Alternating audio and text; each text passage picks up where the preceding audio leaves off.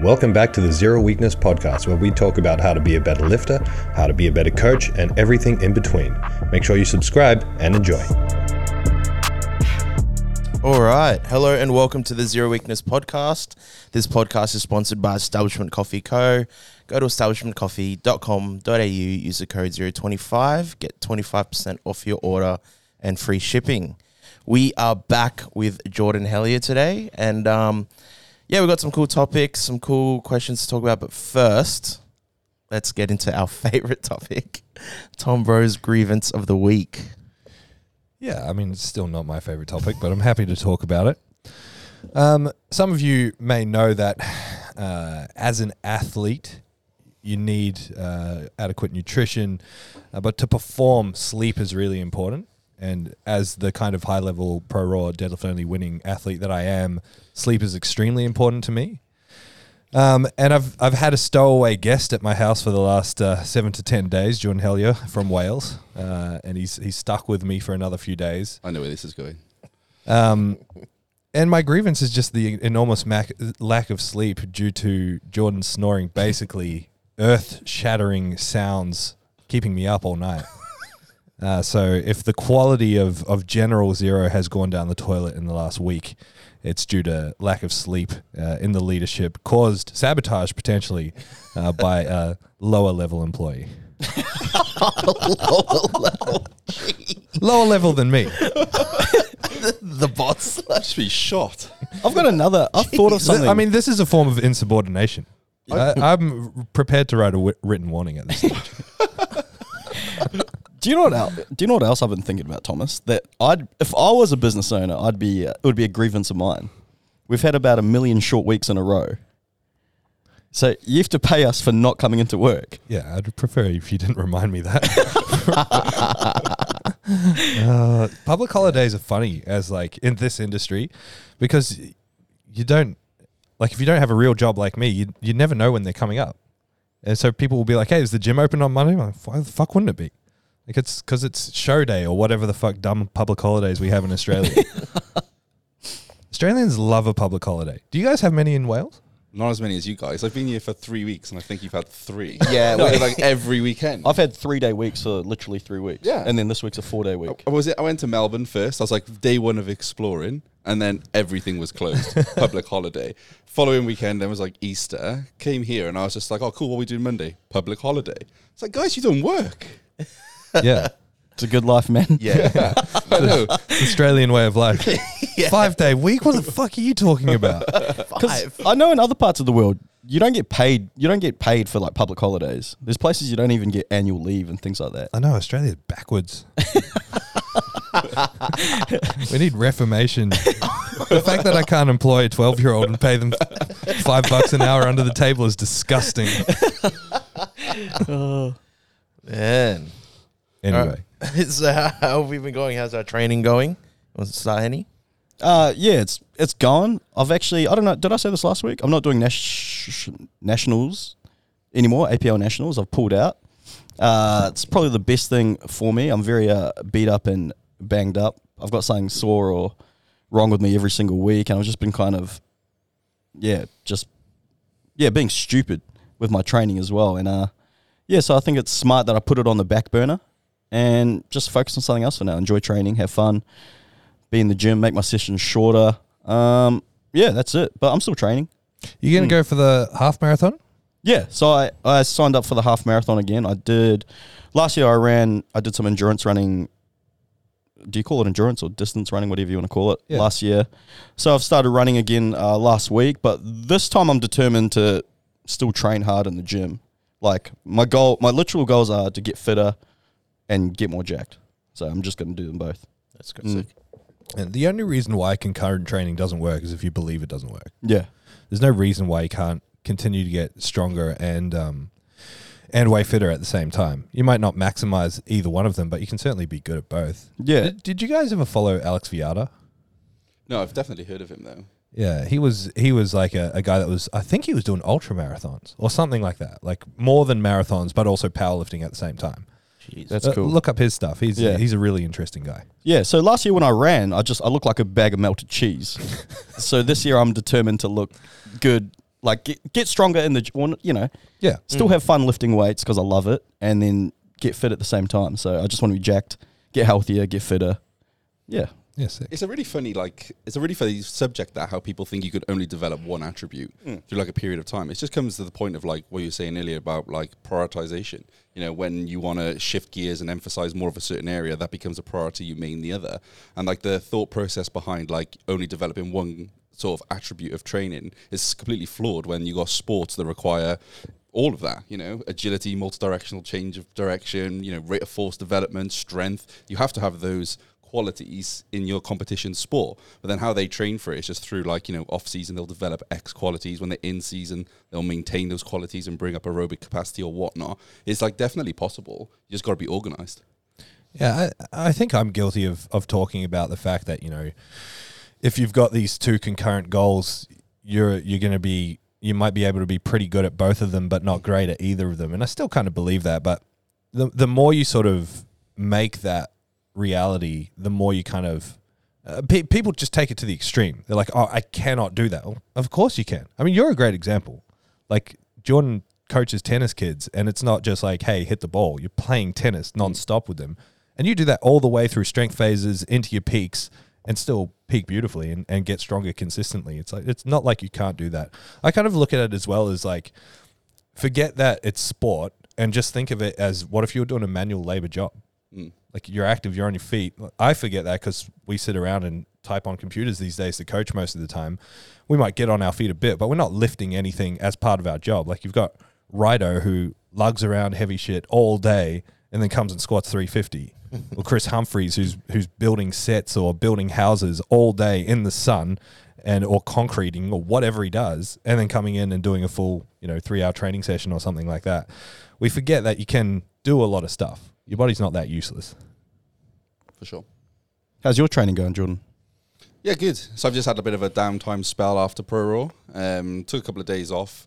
Had a little play in single ply. Chucked on a deadlift suit yesterday for the first time. First time I've ever been in equipment.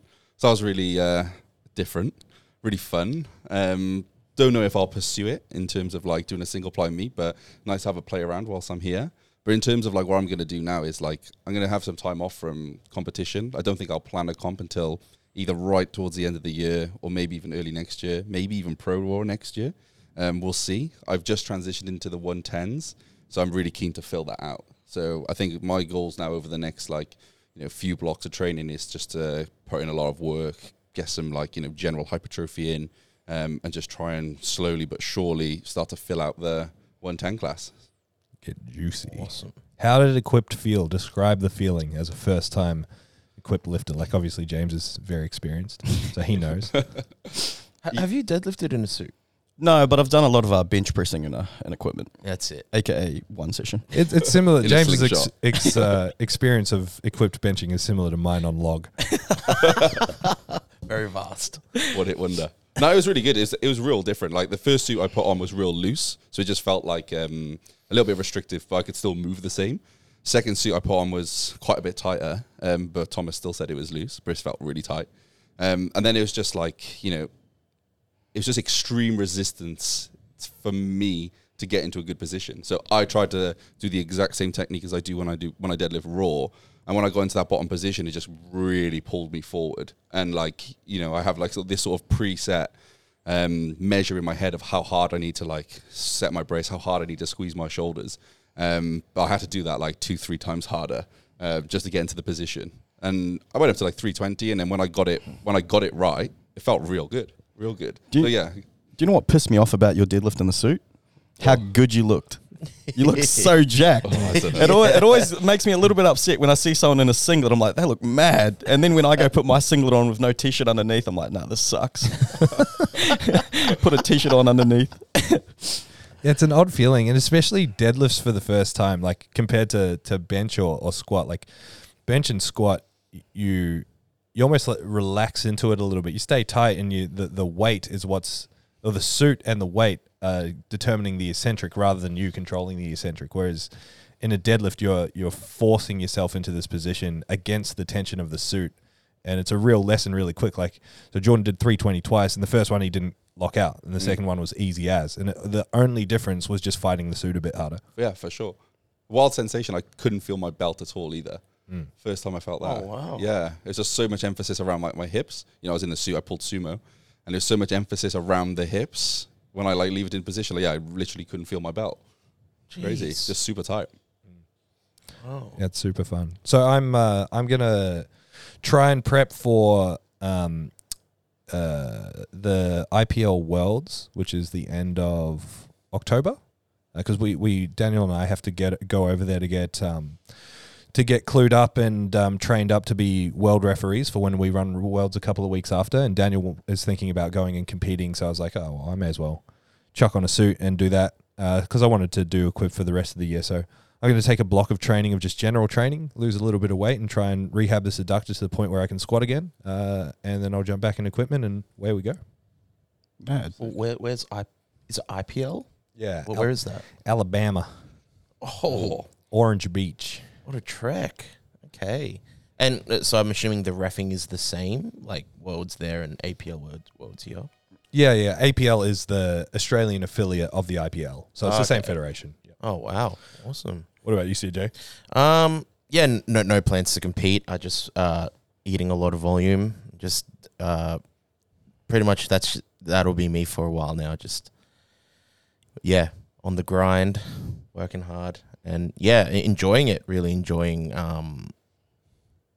doing, I guess, more reps than heavy weight, which I never thought I'd hear myself say. You don't have to lie. No, but I am. It's like a love-hate relationship, but it's good. I am enjoying training. So, yeah, that's me. I don't know. I definitely reckon it feels good going back to reps after a peak, after a couple of weeks. Like the first couple of weeks, you're like, oh, why? And then after a couple of weeks, you get some rhythm going with it. You feel really good. You just feel fitter and healthier and For sure. nicer. I just like that the like for me personally, the sessions are shorter. Yeah. They're easier. They're more fun. I'm not as sore. I don't know. Like my shoulders are probably worse than a lot of people's. So I get really bad arm pain from low bar. So it's just fun not having that pain and, then being able to bench and do all that stuff that week as well. So Yeah, me too. I love those phases of training. I like not relying on people. Yeah. I like not getting up wraps, pre-rolling those and stuff. And the soreness is just different. Like peaking soreness is just like tight neural tone, joint pain, arm pain, just like hard to move. Whereas like, when we're running through the volumes, it's like muscular pain. Yeah. You feel like, I'm getting jacked. I'm getting big. Yeah. No, it's true. Yeah, it's good. And feeling pumped after sessions. Yeah. Good Absolutely. times. Yeah, sick. Do you guys not get a pump after a single? No? My back does, yeah. Just me? Oh, okay. All right, so today's topic, we are talking about most influential people on our coaching and who we look up to in the industry. So I guess this could be anyone, right? Mm-hmm. Like, Sure. Yeah. You guys are all coaches here. Jordan, you kick us off. Oh, I was hoping to go last. Most influential people. So I've probably had like the experience, the pleasure of experiencing some mentoring from Dan Green. So he came to the UK and did a seminar for, I think it was only for a day. But I learned a lot from him and the way that he plans, the way he sees technique, the way he periodizes his training and his clients. So I drew quite a lot from that. And I applied quite a lot of those concepts afterwards. About a year or two later, Sebastian Oreb came to the UK and I did a couple of his, I did his strength system courses. So I drew a lot from that as well and then sort of combined the two together. But I don't want to, blow smoke up his arse. But the person I draw most inspiration from is probably Tom Bro. Doing the coach development system and learning an actual system instead of like what I was experienced before of like just making things up, drawing loads of, information from loads of different sources and just sort of shooting in the dark, or I felt like I was shooting in the dark. So having this system to follow, I bought into it really well, hence why I'm here. And he complained about my snoring, but I don't think it's snoring. It's probably just me in his ear all the time, just drilling more and more information, just telling me to shut up. I just want to talk about training anymore. Love it. So that's probably mine. But in terms of like what I do in terms of drawing inspiration now is I just challenge whatever someone puts out on Instagram or YouTube or something. I'll try and see it from their context, compare it from my context, see if they know something that I could learn from and improve myself, or if not, sort of just strengthen my own personal beliefs. And I'll do that from, loads of different, areas of fitness, from sports performance, people coaching gem pop, people obviously doing powerlifting and stuff. I just like listening to what they have to say, seeing the context that they're delivering it from, and just either strengthening my own personal beliefs or challenging myself to try and improve. It's the cool thing about social media is that, we have these big influences, but as in we have had these big influences in our career. Social media allows you to do processes like that and draw influence and inspiration from so many more people to formulate an average of where you sit. And so, this is a hard question to answer. CJ, do you have an answer? Were you going to answer this one? Yeah. Well, I'm not a coach, so no one is influenced by coaching. But in terms of the industry, you guys for sure have the most influence of my lifting ever, and over these last 2 years I've been powerlifting. But I guess what got me into even strength sports, someone I love watching was Brian Shaw. I didn't even know what powerlifting was, but he's just someone who's strongman was more televised and you saw more of it on the media, and it was just cool feats of strength that you saw people do. So that's what got me, I guess, attracted to the sport, and he's just someone who's just a great role model, on and off the screen, real friendly guy, but an absolute monster. Through that, then I found powerlifting. So I'd say, what got me into the sport was probably him initially. Yeah. Did you ever watch the video of bodybuilder and strongman go out to lunch or something, and it's Brian Shaw and I can't remember the bodybuilder he went out with, but they're getting completely different food, and he has a 5,000 calorie meal, and in the video he orders a giant thick shake with heaps of cream on top. And after I saw that video, every restaurant I went to, I'd ask for a thick shake with cream on top. It's so good. Yeah, so good. Love it. James. I got quite a few, but first and foremost, it's always Thomas Lilly. He influences pretty much everything what I do in this space, as a whole, not only as coaching, but I guess also to an extent the way I carry myself as a coach, representing Zero and things like that. But definitely me doing the coach development system, because it was never my intention to be a coach. I worked for Thomas at the start, and he said, I've said this before on the podcast, but he goes, you have to do some coaching when you work here. And I was like, yeah, sweet. And I did the coach development course, and every week I was blown away at what I'd learned during those sessions. And I've got a little bit more access to Thomas because we work, I work for him under the same roof. So after those sessions, I'd go upstairs and ask him more questions, and so I can just ask him questions anytime. But the coach development system, that was huge for me. And when I look back at where I've learned things from or why I do things, I always reference the coach development system. So when people ask me, hey, how'd you learn this? It's always fuck it. It's actually all in the coach development system. This isn't an ad for the coach development system either. Twice now. Yeah. But sign up. So that's my main one. And there was a period there where I started taking on a little bit more, you could call them Gen Pop, or you can call them S&C clients. So I was coaching rugby players, football players, AFL players, whatever. And I was shooting in the dark a little bit. So all of my understanding on how to program and coach things was from the internet, but I never really had any real mentors in that industry. And there were people I looked up to. And Thomas actually organised me a call with Jamie Smith and Jamie Buziotis from Melbourne Strength Culture. So I always looked up to them boys in the industry, and it's pretty cool now. I get to rub shoulders with them, and I can call them my mates. But I had a mentoring call with them, and that kind of just solidified my beliefs and my thought process behind what I was doing, because they were the guys that I looked up to, and they said, you're on the right track, what you're doing is perfect. So they're two guys I still look up to. There's still two guys I will always send messages if I've got any questions or anything like that. And the third guy is so random and pretty his name's Ben Bruno. Have you guys heard of him? No. So he's a celebrity trainer in America, and he's not I'm not trying to put him down, but he's not crazy smart. He's just a really cool guy. And you can see why people go to get coaching from him.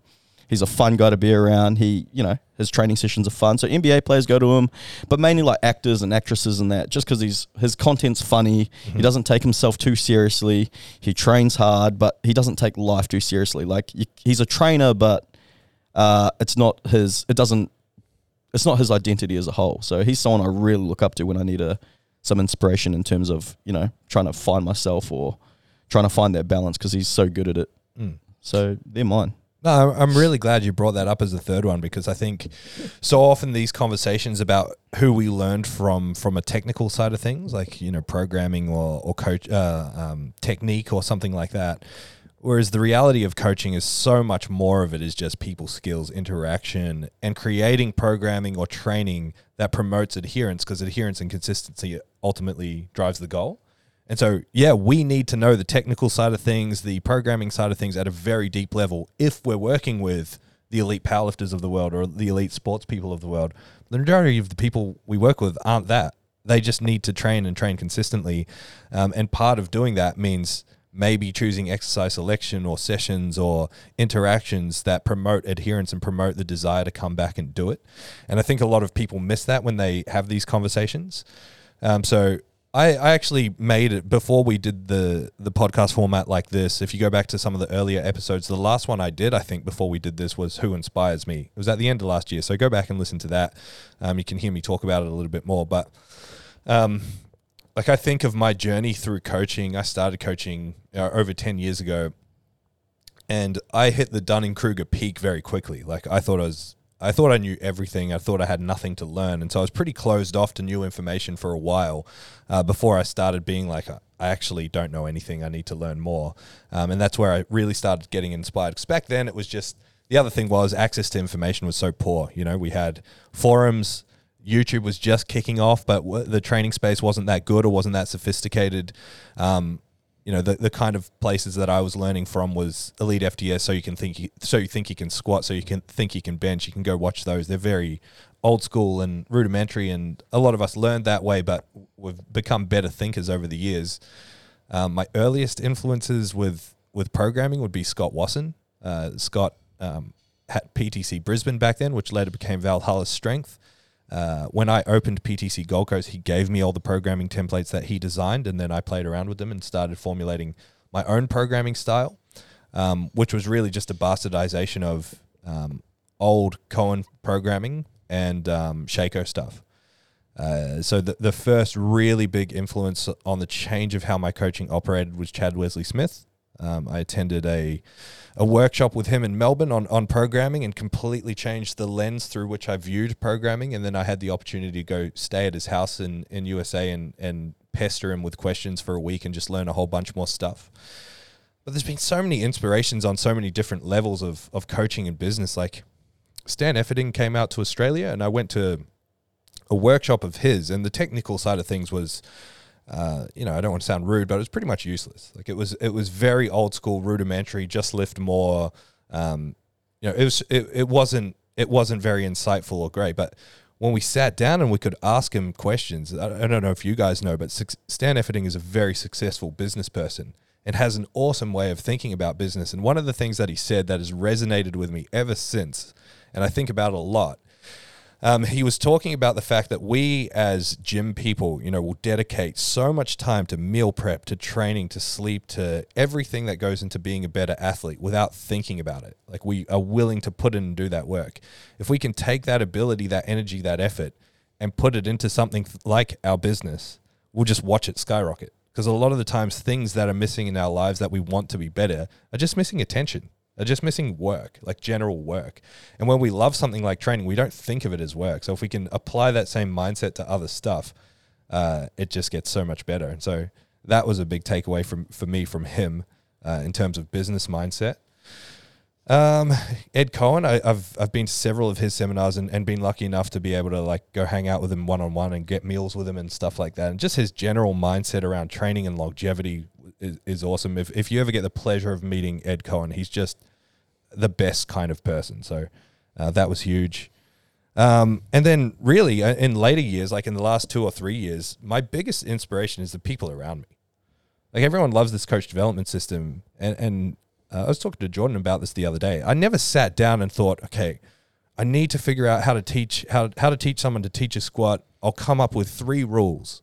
And these 3 rules will be the rules for squat. And then there'll be the rules for bench and deadlift. I never sat down and did it. I just started talking. And so my inspiration came from talking to the original people who wanted to get mentored by me, them asking questions, me articulating my beliefs, and then formulating that into this thing. And so you guys consistently asking questions and then applying the system, and me being able to answer those questions and change things, or answer those questions, keep things the same, and then watch you use my system and be like, that part doesn't work, that part doesn't work, this needs to change. That's my inspiration. Like, you guys are my inspiration, and what the system has done for Zero and the clients that come into Zero, the jobs that it's provided, that's my inspiration. That's been, game changing for all aspects of the business. It's really cool. And then just our peers in the industry killing it, you know? Like looking at the Melbourne Strength Culture boys killing it, looking at Nexus killing it, looking at Australian strength coach like Sebastian Oreb. Anytime I get a chance to talk to him one-on-one, there's just so much to learn from people that are doing well, just in terms of how they're thinking about things, how they're formulating their ideas, their content, their approach. And I mean, if I was to, because I've probably spoken to these kind of people more than anyone else here, if I was to formulate like the general underlying principle, all the people that are doing super successful are just doing something really simple, consistently and well, and really passionately. That's all it comes down to. Like the Zero coach development system, it's not complicated, right? Like how we look at technique is not complicated. 3 rules, here's a bunch of cues, here's how we filter it through the exercise selection. You see it work, you do it consistently, you say the same thing over and over, and it just works. And it's like, well, this is it, you know? It's just simple, repeatable.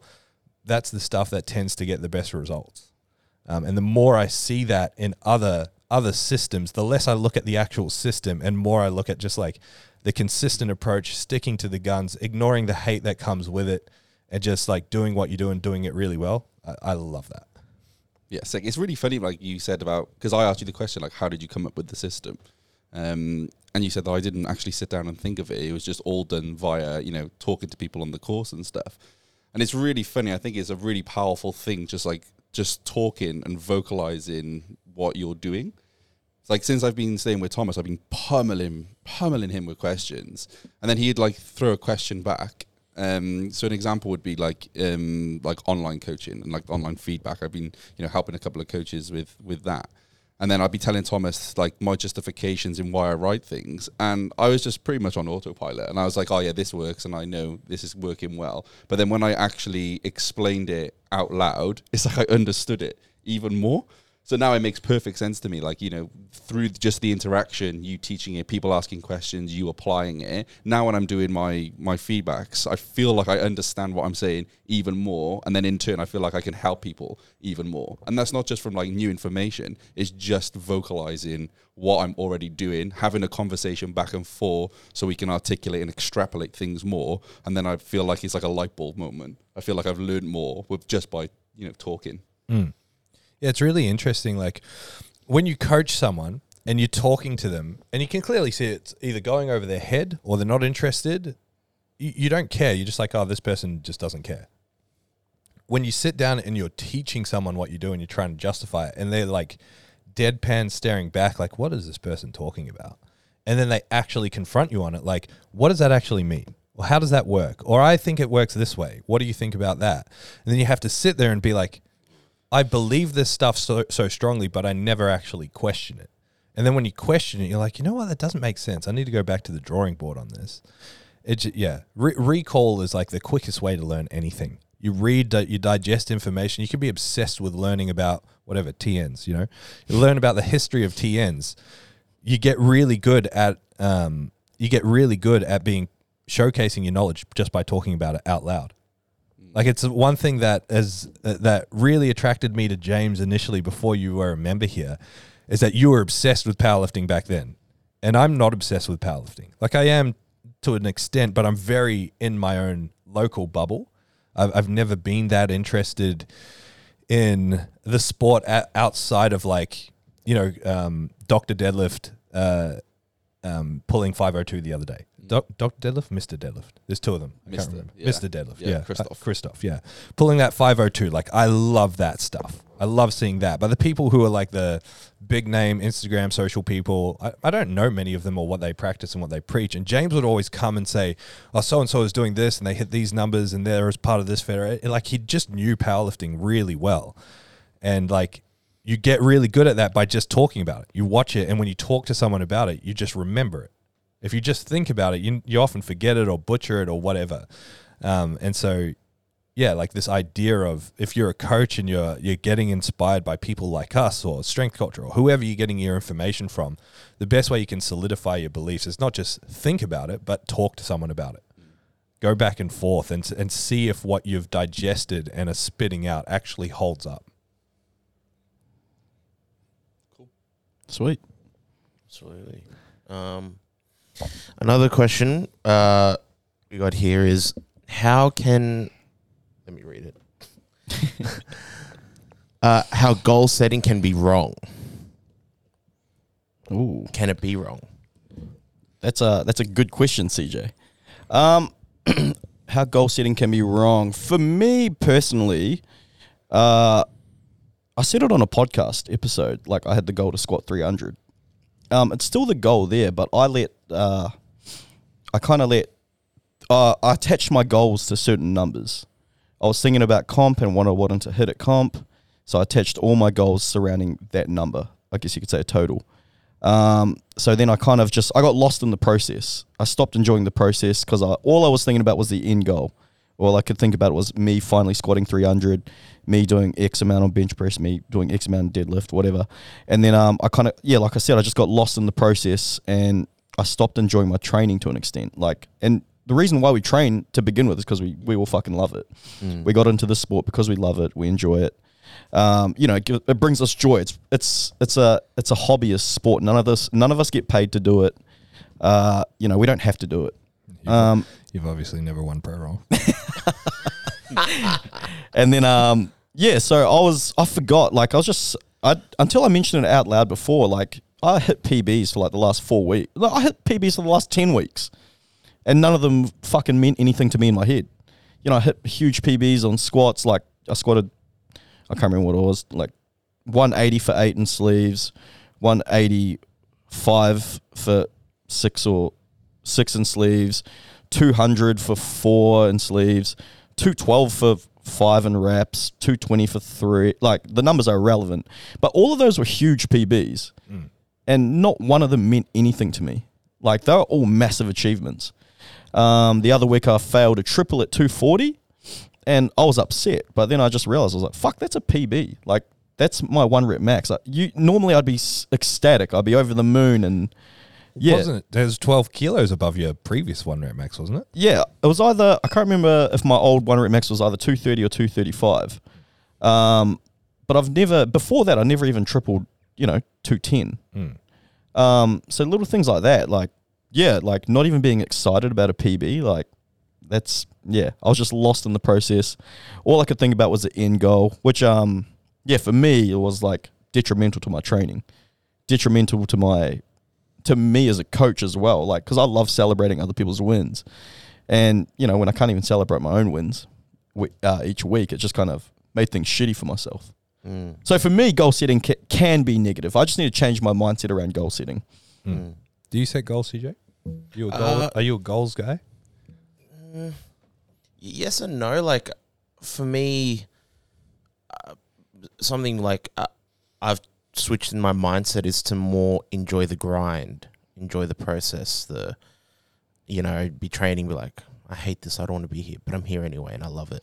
Like, it's that. But for sure, like, I totally relate to what you're saying. Like, not even like having so much tunnel vision on a goal that you even like forget what wins are. You know what I mean? Like, it wasn't that you don't celebrate your wins, as you forgot what your wins were. Like, that was a huge win, 240 for, double. Like, I remember, like, at my comp recently, I squatted 240 for my second. And I did it, but I was annoyed because the bar threw me forward a little bit and I lost my back. And I remember going back to him like, I lost my back, didn't I? Damn it. And you're like, you just PB. Like, why are you upset? I was like, oh, you're right. I've never done that before. And yeah, it can be so easy to just focus on the negatives, because we get it. Like when we set a goal, you're just so focused on improving yourself so much, and fixing yourself or whatever is wrong, fixing, because it's all about this end goal, and you forget along the way that you're actually accomplishing these milestones that you just forget about, because you're just so focused on looking inward and getting better. And I'm for sure like a victim of that. Even last week I did like 175 for 8 in like sleeves and I was like, this was so hard. And I realized I've never done that before. Like the last time I did that was in reps for 5. You know what I mean? Like, but you don't think about it. You just think of, oh, I need to be better, because the goal is 300 or whatever it is. Yeah. You're a goal setter, aren't you? Well, you're definitely a planner. I'm 100% goal setter. I think is a really powerful thing when used well. I just think like within our sport, everything's measured through numbers. So everybody has that as a priority. So like, goals can shift, and they can be away from numbers and be things like, the period that I'm going through now is what I'd call like an off season, where I'm not prepping for a competition. And so my goal is to gain size. So the numbers is just a resistance to elicit that response. So like I'll be more driven towards getting bigger, and my goals will be more towards like, putting muscle on. So the numbers I've sort of detached for, because I know a part of this like macro process is going to be like, if I can do this portion well, track this well, draw some attention and make this the main priority right now, then when I get more specific, then it's going to yield the response that I want. And then that can come from there. So I think people do fixate on numbers. If someone's going through a weight cut and they've lost, an incredible amount of weight, but then they're still very concerned about the numbers, it's like, well, the main priority was this deficit. You've achieved it. You're in a way better body composition. You're healthier, and now we can start building and shifting the priorities more towards like, prepping for a competition and getting some weight on the bar. But they can just be so attached to like numbers and stuff that they can lose attention of like other wins that, contribute to lifting. But in terms of like setting actual weight goals, I do that personally, but I do it in much shorter settings. So I'll do it through like a block to block. So like if I was going into a strength block, and if I was like 3 blocks out away from competitions, I'll set little goals within those little blocks, and they'll just be very, very conservative goals that I feel like will keep me on track, because like I'm a bit weird. I track everything that I do, so I know what I've done in this period, like a year, 2, 3 years ago. So I know there's like, as long as it's ahead of those previous times that I've been at this stage, I'm getting better. And ultimately, I just want to make little wins all the time. The more I can make those little wins, then the bigger wins just become sweeter. But I think where people go wrong as well with like attachment to numbers, especially when they're prepping for a comp, is in like the peak. Say like 300 was the goal. They'll select the numbers based upon that 300. Like I have to squat 270 for 2 at this point in order for me to hit 300 at comp. They'll move that like shit.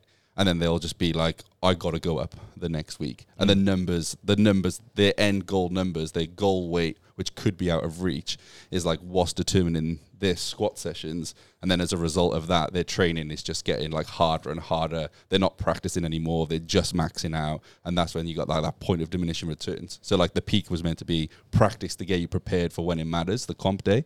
But as a result, they just maxed out every time of their peak, and they get to comp day and they just flop. And I think I've seen a lot of competitors get to comp, massively underperform because they've hugely overshot the whole of their peak. And that's when like goal setting can be really inconsistent, because like they're losing sight of like what that block is actually meant to do, and they're just determining numbers based upon what they think they should hit.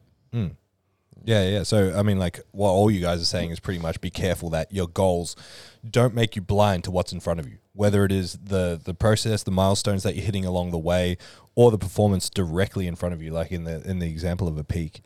I think goals are, Jordan made a point of saying that goals are really important, where I would make the opposite point 5 years ago, that goals are not important at all. And I think what it is that how we view goals and the importance of goals and how they should be set is so relevant to how we view that for ourselves. And so as a planner and as a goal setter, you see a lot of value in them. And I'm the opposite. I don't plan and I don't get goal set, and I'm relatively time blind, so I don't see any value in them.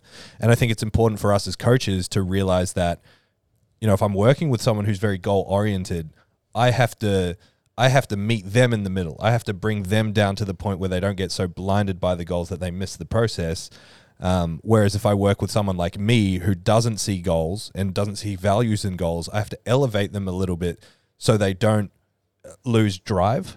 So they're not just like, why am I even doing this in the first place? Because you do need like some sort of underlying factor to drive you forward. And you know, in that sense, goals are going to come in many ways, shapes, and forms. So because my goals historically have not been set on I need to do this, but rather they've been set on I want to do this comp. So the comp itself is the goal, and that's it. No ideal numbers, no figures to chase, anything like that. I mean, I talk about I want to hit 900 raw, but that doesn't sit in the back of my mind when I train. Like the next comp sits in the back of my mind when I train, or the enjoyment of training. I'm never actually thinking if I'm hitting this, I'm on track to that number. I'm just like, yeah, it'd be cool to total 900. It's just something I vocalize, but it doesn't actually have much emotional meaning to me. And so, I do think I completely agree with you that goals can be a bit dangerous if they overshadow the process. Like ultimately, that's what this comes down to, is that the process is the thing that gets you to the goal. It doesn't really need an analogy, but for the sake of analogy, if you want to make a cake and you can't separate the egg whites from the egg yolks, and that's one of the steps, you're fucked. Like you have to learn the process. You have to appreciate the shitty parts of the process, the parts of the process you're not good at or you don't want to do. You have to do that to get to your goal. And so the goal can be a really cool factor to help drive towards that through those periods of training or those periods of time where you don't enjoy or you're not good at. But if you just focus on the goal and then lose sight of the actual process, you're ultimately just met with disappointment. Do you think that's like a bit of like art of coaching as well? Oh, for sure. You know, like if a client has real high expectations, you can't just crush them and just be like, nah, you're not that strong. That's way out of reach. You have to then sort of steer the goal to make sure that they're still feeling satisfied, that they're creating little wins as well. Whether you're pulling it away from the numbers and you're putting it on like scale, weight, food, accountability to sleep, whatever, or whether then you are trying to steer it towards the numbers and giving them sort of like, instead of I want to squat 300, it's like, well, how about you try and do like 250 for 4 and set these like little micro goals, and then you can, you know, always work back then. So when they do get towards the top end, you can lay back and like what the example that James gave, you know, like all of the little wins that he had, you can reinforce that as a coach to the client. You know, you're getting way better. You've done this, that's a PB. You've done this, that's a PB. You've done this, that's a PB. And then you can sort of uplift them if they are feeling deflated because they've set goals too high. It's funny that you mentioned that, because one of my boys who just competed, Jordy Davis, he's got massive expectations of himself, and he's a freak of a lifter too. He's a really good lifter. He's going to be great. But for me, he had these huge numbers, and at the time I was thinking, you're not going to hit anywhere near these numbers. So obviously, like you said, you can't say that. So what I did unintentionally, every session he'd hit a PB, I'd make sure I celebrated it real hard, just to let him know. So he'd take a step back himself and be like, oh shit, that was a PB. Kind of take the focus off the macro goal, the end goal of this number that he wanted to hit that I thought he was still very far away from. So yeah, I did that. You know, it's a little bit of a do as I say, not as I do type thing, but I'd always celebrate extra hard his PBs, his wins in training leading up to competition, because I was like, these are fucking huge. I want him to be happy with these, and he's relatively new to lifting. So someone who can squat 185 kilos that hasn't even trained a year, to me is unreal. Like, yeah. For sure. And I think that's a really important thing, like the fact of celebrating those PBs along the way, because someone who is blinded by the goal will fall short of it and then go, I haven't made any progress because and so if you can remind them all the time of the progress that they're making and have it in their face like that, it becomes helpful. And in terms of what Jordan mentioned with the art of coaching, a big part of it for us as coaches is relying on history and being able to foresee the possibility of this outcome in the time frame that they want it in, and laying that foundation early, being like, okay, you want to squat 300 by the end of the year. that's going to be really hard. We'll go for it. We'll go as far as we can, but you have to recognize that kind of progress is pretty crazy or something. You know, you have to start setting that foundation quite early, and it can be tricky because especially with a new client that you don't have the trust and rapport with, part of you needs to be a yes man to get them on board and to get, like, if someone comes to you and they're like, hey, I really want to do this. Do you think I can? You're like, nah. They're just going to go to the next person who says they can do it. And so, like, for me, anytime someone says, do you think I can do this? I say anything is possible. You know? Yeah. Of course you can. Can you do it in this time frame? Don't know. We'll find out. Maybe not. Maybe. Who knows? I try and keep it really quite broad and fluffy, which can piss a goal setter off, but I'll always follow it with, like, here's what we're going to do to work towards your goals. Here's what is realistic with progress over time, blah, blah, blah. Try and relate it back to the process that we're going to use towards that. For sure. What else we got? How do you pick a coach? That's the third subject? Third topic? That's the next one. How to pick a coach. For me personally, I'd look at what competitions that they've won, especially if they're single lift. Like if you're looking for a deadlift coach, for example, think of the elite of the elite. You know, you're looking for maybe deadlift, pro raw, deadlift only winner, champion, superstar of the world. That's where I'd be starting. And basically look at every other option underneath that as trash. As trash. Yeah. Yeah, nah. I mean, it's up to you. You can either you can stay at the hotel, you can stay at the Hilton, or you can stay at the motel on the corners. Numbers don't lie. You won. Yeah, no, that seems fair. Jordan, how would you say pick a coach? My answer was satirical, by the way. I'll come back to that. Really? I was just going to echo that. How do I pick a coach? So I'd say, like, the first thing I would do is look at the coach's success rate. So success rate with coaching lifters. So if their clients are getting results, they must be doing something right. But like more so now, there's plenty of decent coaches out there. I would say someone that I feel like I could like get on with in terms of like get on well with their system, the way they coach, the way they communicate. But ultimately, like, someone can recommend you a coach, but if you don't really trust them, you're not really going to get the most out of the coaching. So I just feel like if you're gonna choose the coach and you're gonna hire someone, then you have to put your faith and your trust in them. So like the person that you get drawn towards in terms of like their coaching style, their manner, their attitude, the way they present themselves as like a business, if that draws to you and you believe they can drive progress, I think that would be the coach I would choose. Like the reason I chose Thomas when I first went down that route was because hearing him on podcasts, hearing the stuff that he used to say, was really, really technical. I felt like it made a lot of sense. I didn't feel like there was a lot of people putting that sort of information out there, that much thought into the main lifts. And then when I reached out and we had a couple of conversations, we had the initial console, I felt like we got on really, really well, and I was bought in immediately then. I'm really glad you didn't mention the part where I was your sloppy second choice, but yeah.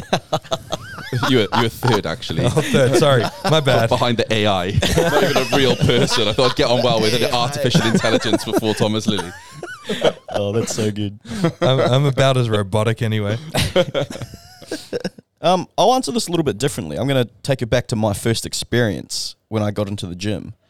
I had a personal trainer that I didn't get along with. We didn't fucking talk. It was just the worst sessions, and I was paying fucking, I don't know, how old was I? 18 years old, paying this guy $70 an hour, whatever it was, and they're the most fucking boring sessions I've ever had. Yeah, the training was probably pretty good, but at the time I was like, this fucking sucks. I'm paying this guy to hang out with him. He doesn't say a fucking word to me. And the whole time I was doing these sessions, I was watching this other trainer. And I was watching all his clients laughing, all his clients having fun. They were all talking shit. And the whole time I was like, I want to go train with that guy. And then I eventually made the switch to him. And the reason I made the switch to him is because I admired that guy. I liked what he brought. So, because at the end of the day, coaching is support and guidance. And the way he supported his clients, the way he guided them, but having fun at the same time, really drew me to going and training with this guy. That's in like a face-to-face setting. So that's it's a little bit different. Because that's what I like. If you're paying for a service, you want to make it as good as possible for them. So if you can, talk a little bit of shit, have some fun, make them laugh, that's a bonus, and it's ultimately what's going to keep them coming back. As long as the main goal is obviously training. So if their training's consistent, good, you on top of that, it's just a bonus. So for me, it was that.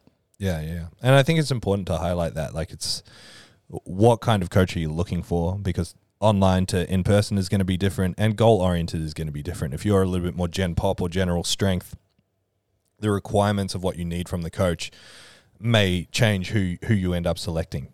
Like, I probably wouldn't be I definitely wouldn't be a good fit for someone wanting general personal training, because that's not me. I would be that guy that has nothing to say. And I'm well aware of that, which is why I've never taken on PT clients, ever. I've done very, very few consistent weekly in-person coaching sessions with people over the years, because I know it's not my strength. I know my strength is more in-depth, more technical, more high-performance sort of coaching that doesn't require as much babying, and the kind of people that I work with don't require as much constant attention or one-on-one attention like that in general. Some people do, and some people enjoy that, which is fair enough. So I'm going to answer this question from that perspective, from more like the powerlifting or high performance sort of perspective.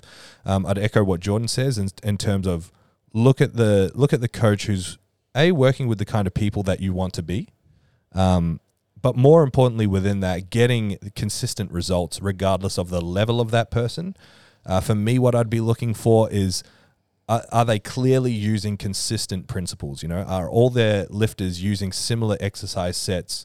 Are they all lifting with similar technique? To me, that screams that the coach has a really good idea of a base understanding of principles that they can apply to the individual, rather than treating everyone like a snowflake and letting them do their own thing. There should be something that shines through as like, this coach is using some sort of consistent approach, and as a result getting consistent results. That's what I'd be looking for in coaching. And I would follow that by saying, remember, coaching is a shortcut to where you want to be. If you want to be best of the best in powerlifting, coaching is a shortcut to get you there. Like Jordan said, you have to have full faith and trust in the person that you are employing for this task, which means if you're unsure of them, but you're thinking of going on board with them, ask them a bunch of questions. Get them on a phone or a Zoom call or something like that. If they're resistant to that, they're not for you anyway. Ask them a bunch of questions, work out if they're the kind of person that you want to work with, but also be open to doing things differently. If what you were doing or your beliefs around training worked, you wouldn't need a coach. So why are you looking for one? So don't come to a coach and be like, oh, I feel like we should doing this. I respond better to more bench or more deadlift sessions or whatever. If you respond better, if you know what you respond better to, just go fucking do it yourself. Don't come to a coach and then tell them how to coach you. What's the point in that? You have to buy completely into the system. Yeah, there should be conversation back and forth. But, if you're of that mindset where you know how you want to be coached, just coach yourself. Don't waste your time with a coach, or just get a yes man or something like that. And then I would say on top of that, that idea of coaching being a shortcut, you'll get to your result quicker and then more efficient cost-wise with a better coach. So don't cheap out because a less expensive coach is a less experienced coach, but they cost less, because their methods will get you there slower. You'll get the result quicker. If you average it out over time, the cheaper coach that doesn't know as much and doesn't get good results is going to cost you more, because you're going to have to stay with them longer to get to the same place as the more expensive, more experienced coach. It's we've used this analogy before where we compare it to other sports, but it's weird. You go to rugby training, you go to football training, you go to tennis training, your coach says something, you just fucking do it. But our industry, because it's a little bit, it's more easily accessible. There's lots of people on there's lots of Instagram coaches, so it gives there's a lot of people that think they already know everything. Like, it's a weird space to be in. Like, it's very common in powerlifting and lots of barbell sports, where everyone just thinks they know what they're doing. Yeah, I think the big problem is like the broader absence of an underlying agreement of a system of principles that applies to everyone. And people are trying to do this. Like, that's what I'm trying to accomplish with the zero coach development stuff. Is like, here is what determines all the coaching decisions that we make, and then you go off as a coach and apply it in the best way that suits you and your clients. But because there isn't this universal understanding, people are far more like getting this coach-client relationship that's far more like collaborative rather than do as I say. And I actually prefer the do as I say coaching style. And I prefer that, because I want to be in control if someone does good or bad. So I can look back and say, if you didn't do as good as you wanted to do, and everything that was in your control was on point, I need to change something on my end. Like, I need to get better. I don't want the results of a client to be hampered by the fact that they screwed up somewhere along the way. You know, they fucked up their RPE selections. They fucked up their drop sets because they fucked up their RPE selections. They, didn't communicate effectively for a reactive deload. I want to be in control of all of that. So all the onus of progress when everything else is in check falls back on me as the coach. Sounds like a control freak thing, and part of it is, but I want the client to have the best experience. And I know as the coach that my understanding of training is going to be better than the client's. Why? That's why they've come to me in the first place. That is my job. I'm the expert on training people, and so I don't want them to have input where I believe my input would be better. And I don't know if that comes across as arrogant or whatever. I hope it comes across as the opposite of selfless. Like, I want any failure to fall back on me so I can get better at my job and get my clients better results. Perfect. There you go. All right. Well, we got some more quickfire questions for both you guys. First one, who's stronger, Jordan or Tombro? What do you reckon, Thomas? I'd say Jordan. On paper, Jordan's stronger. He's got a bigger total. I would echo that. And that's it. So officially, Jordan's squat PB is higher. He's done 350. I've only done 345. Only. Jordan's bench is like around, I don't know, what is it, 120? Or 10. 110. 175. 175. Mine's 200, so I got him pinned there. So wait, what's that? 525. So I'm 20 ahead. And then our deadlift PBs are 5 kilos apart. He's pulled 340. I've pulled 345. But on paper, he's totaled more in competition than I have. Yeah, if you want the answer, just go on open powerlifting. Yeah. So, open powerlifting, Jordan's way stronger. In reality, I'm obviously way stronger. Like, the weird thing is, it's like we came back from Pro Raw together, like on the same day, and I came back with a trophy, and I don't know, his baggage seemed really light when I picked it up to put in my car. So. Yep. Next. Fair enough. All right. Jordan, what is your favorite thing about Australia? Oh, favorite thing about Australia in terms of just my stay here so far? Yeah. This is your first time here, isn't it? My first time here. Yeah. Favorite thing, probably just meeting my clients. It's been sick. Like, I've had clients from all over, but I have a few over here. And I've managed to meet up with literally everyone. So that's been like my favorite thing to do, is like actually meet them for real, meet them in person, train with them in person. But away from that, the gyms. Like, we just don't have these gyms at home, and it's a novelty. I walk in here and I'm like, fuck, this is sick. And it just hasn't got old. We've gone to, Thomas and I have taken me to Brisbane, Southside, down to the Gold Coast, and every time I walk in them, like I said to him this morning, we walked into Southside, and I walked in and I was just like, "Whoa!" And I was like, "Does this get old for you? Like, you walking into you created this brand. Does it not get old?" And he's like, "Nah, it never gets old." So yeah, that's been my favorite thing, just like spending time in these gyms, hanging out with people, training, just getting a pump, and yeah, just loved it.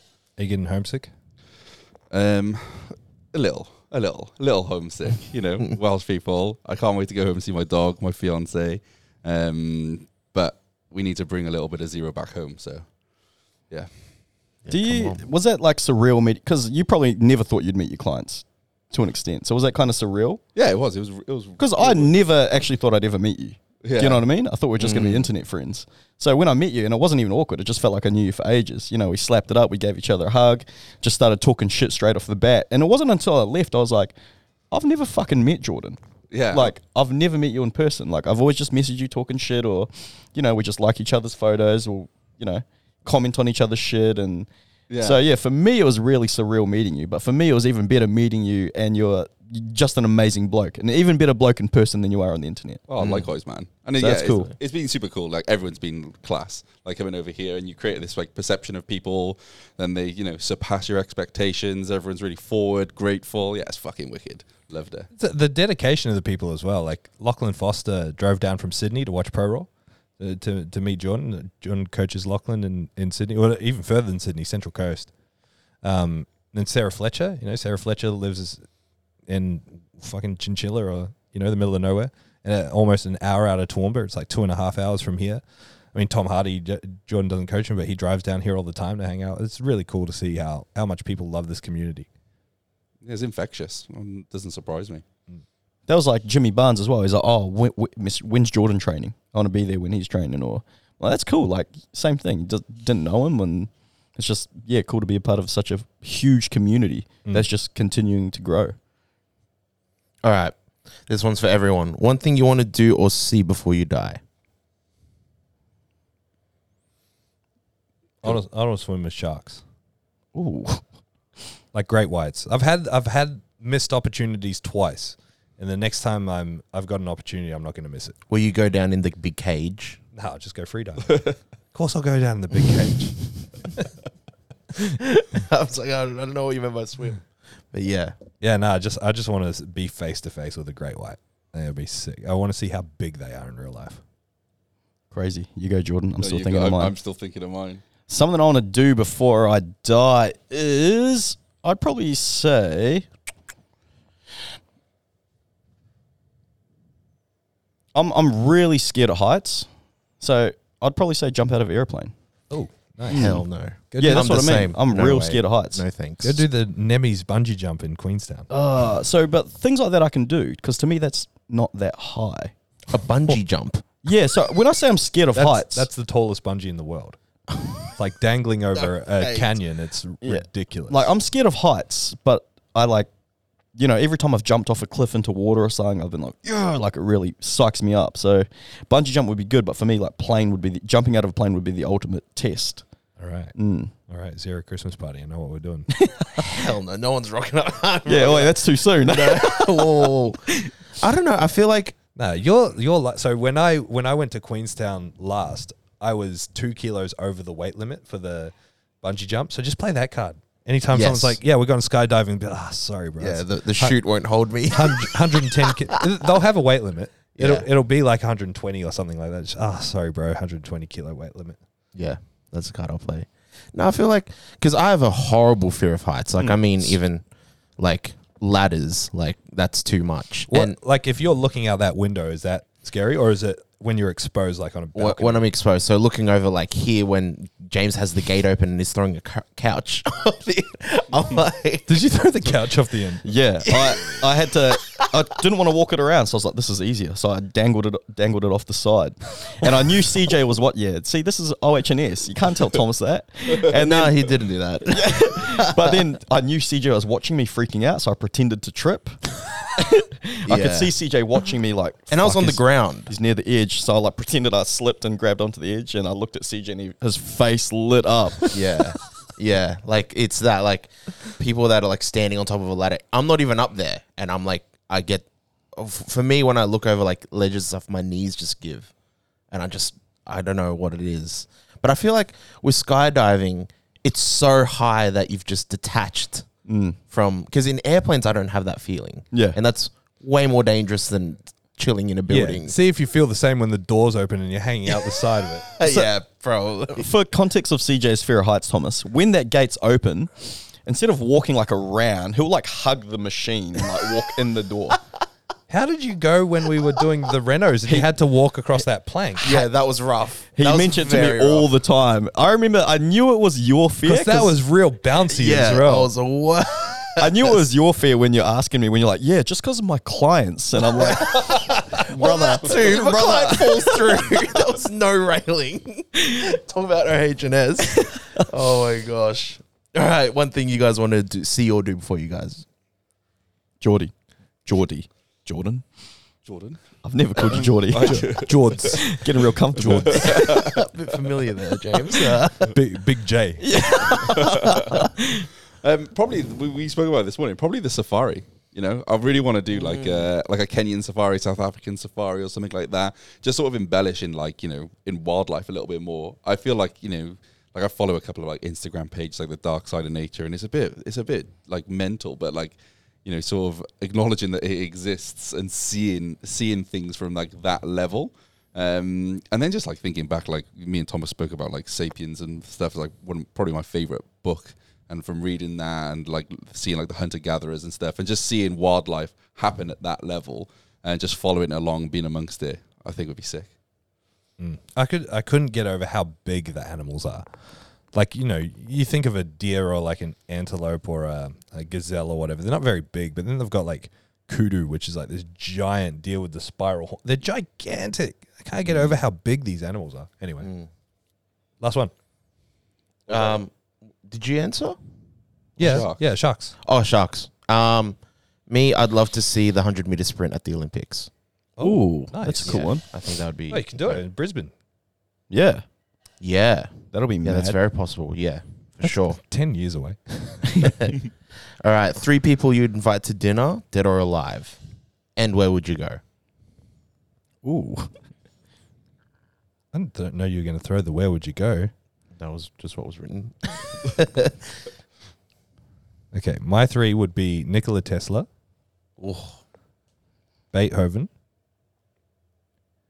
and it's mythical but also factual maybe, is Quetzalcoatl. who's that? What is that? Quetzalcoatl is like exists in lots of cultures.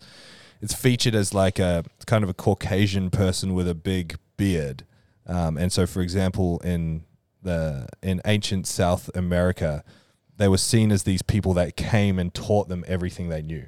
So, like in South America, I can't remember which country, but they had this recipe for like regenerative soil, where there was like this defined recipe of certain quantities of things that they'd put in the soil to make it consistently fertile. Like without the technology that we have today in terms of fertilizer, they had this way of making this regenerative soil, and they attribute it to this guy Quetzalcoatl, and it's similar in like Egypt and Turkey and other cultures, like these people that showed up and taught the cultures everything they knew. And if they were real, I want to know where they came from and how they knew how to do all this stuff. Cool. wow. Beethoven, was he? We just lost 80% of our followers. This guy's a fucking space cadet. the whole time Thomas said those things, I was like, do I need to change mine to smart people? I didn't really listen then. I figured I better change my guys now. Yeah, I'm way too same. simple for this podcast. I literally just dozed off. Let me change it then. Let me change it. I'm going to change the last one for fucking Quetzalcoatl. I'm going to change that to Matt Hoffman. Oh, he's human. Yeah, there you go. That's it. Matt Hoffman. Yeah. In fact, Matt Hoffman would probably be the top of my list. That's cool. Who's Matt Hoffman? BMX rider. Oh, okay. God. Oh my gosh, I don't follow. Was Beethoven deaf? Yep. Yeah. Well, he went deaf towards the end of his career, and his music became way more complicated. Yeah. Wow. Yeah. So because he knew music theory so well that he just knew the patterns of music that he didn't need to hear. that's fucking unreal. Yeah. Eh? Insane. Yeah, and like we don't give credit. I was talking to Jordan about this yesterday. We don't give credit to the people like that back in the day, how fucked their lives were. Like in terms of just disease and sickness. If you got a little bit sick or you got a cut with an infection, you're gone. Yeah. Like so many of them died from the most useless ways of dying. Like got a flu and died. Yeah. Or got the plague and died. Like a cut, an infected cut. Yeah. Jordan. My 3, random 3, be the weirdest dinner party, but selfish. So it'd be Ed Cohen, my favorite powerlifter. So I have something there. I would love to know his journey, his history. I read like a ebook on Ed Cohen, and it was about all his like successes, and it's really vast. So obviously, I'd love to get to know that more. Ricky Gervais, I think he's class on so many levels. He's literally the funniest comedian ever, but he's also super, super intellectual as well. Yeah. And he's like a real big like advocate of like agnostic atheism. So I'd love to sort of extrapolate like his viewpoint there. And he's really well educated too. And then the third person would be a guy, you probably won't know him. His name's Mitch Lucker. He was the vocalist for a band called Suicide Silence. Ah, yes. Great punk rock band of the 90s. Nah, they were hardcore. Yeah, that band sort of created like a subgenre called deathcore. But Mitch Lucker's vocals were probably the first sort of vocal set that had so much diversity in sort of his like gutturals, growls, screams, squeals. And yeah, they just blew up. And that was probably one of the first bands that really got me into like that sort of hard, like really hard, aggressive music. And he died in a motorcycle crash after like 2 albums deep, like really, really young. Oh, that sucks. Yeah. But he was like, yeah, that guy is like the king. Like his vocal set was just unbelievable. So yeah, those 3. Since he died, has become like a cult figure in the in that genre? Short term, like yeah, it sort of went in and out. Like he had a huge following, massive funeral, like loads of funding. They did like memorial shows where like loads of different artists sort of did all of his songs. It was amazing. But then like the band went on, they had a new vocalist, and they still exist now, but a much lower level, much different type of genre. But yeah. My three are pretty simple. My favorite sports person, LeBron James. I love LeBron James, so he'd be there just for the fact that it's LeBron James. I'd finally get to meet my idol. He's probably going to be my next tattoo as well. Get a portrait of LeBron James on my leg. So yeah, LeBron. Number 2 would be my favorite comedian, Andrew Schultz. I just love everything Andrew Schultz does. I listen to all his podcasts, The Brilliant Idiots, Flagrant 2. He's the man. Have you guys heard of Andrew Schultz? Yeah. So his stuff's fucking awesome. And my third one's really random, but I think about it all the time because I've actually consumed every single piece of content that he's in or is a part of. His name's Salehi Bembury. So he's a footwear designer. And he's designed for Crocs. He's designed for New Balance. He's designed for Versace. And he's just a really, really interesting character. So he's way different. He's not like when you think of footwear designer, you think of some real flashy, high-end type person, but he's not like that at all. He's just a really super weird character. Like he loves going on hikes by himself. Everything about him I love. Like he influences the way I dress, the way he's just someone that I really look up to. And I always think about it because when I type his name in on YouTube, it's like, all right, I've watched every single thing that features this guy in it. So I love that guy. So it'll be cool to meet him. That's awesome. Where would you guys actually take these people? SK. Guzman. Hey, Beethoven, get a pork taco up here. Get that in your gullet. In your gullet. My 3, I'd love to have dinner with Kobe Bryant. R.I.P. Black Mamba. Yeah, would love to pick his mind with just his mentality and just who he is. Gosh, you guys had comedians now. I feel... Just be yourself, man. I'd like to meet Chris Martin, lead singer of Coldplay. That'll tickle in music. And... I'll come. Yeah, Jordan Helyer. Yeah. Actually, no, I will have a comedian. I love Bill Burr. Yeah. I think he's hilarious, and just his view on the world is just, it's just so funny. Yeah, that would be a good time, I reckon. Awesome. Yeah. And I don't know where I'd take them. I'd probably ask one of you guys where I should take them. But yeah, that's us. Thank you guys for listening. Thank you, Jordan, for joining us again. We love having you here. Love spending time with you here in Australia. And yeah, if you guys enjoyed this episode, give us 5 stars, like and subscribe, and we will see you guys next time. Bam. Peace. Thank you so much for listening to the ZeroW Podcast. If you want more information, head to our Instagram, ZeroW_weakness. Hit the link in the bio for all of our services and any information on upcoming workshops and events. Don't forget to leave us a 5-star review so we can have a broader reach and answer more people's questions. Thank you once more.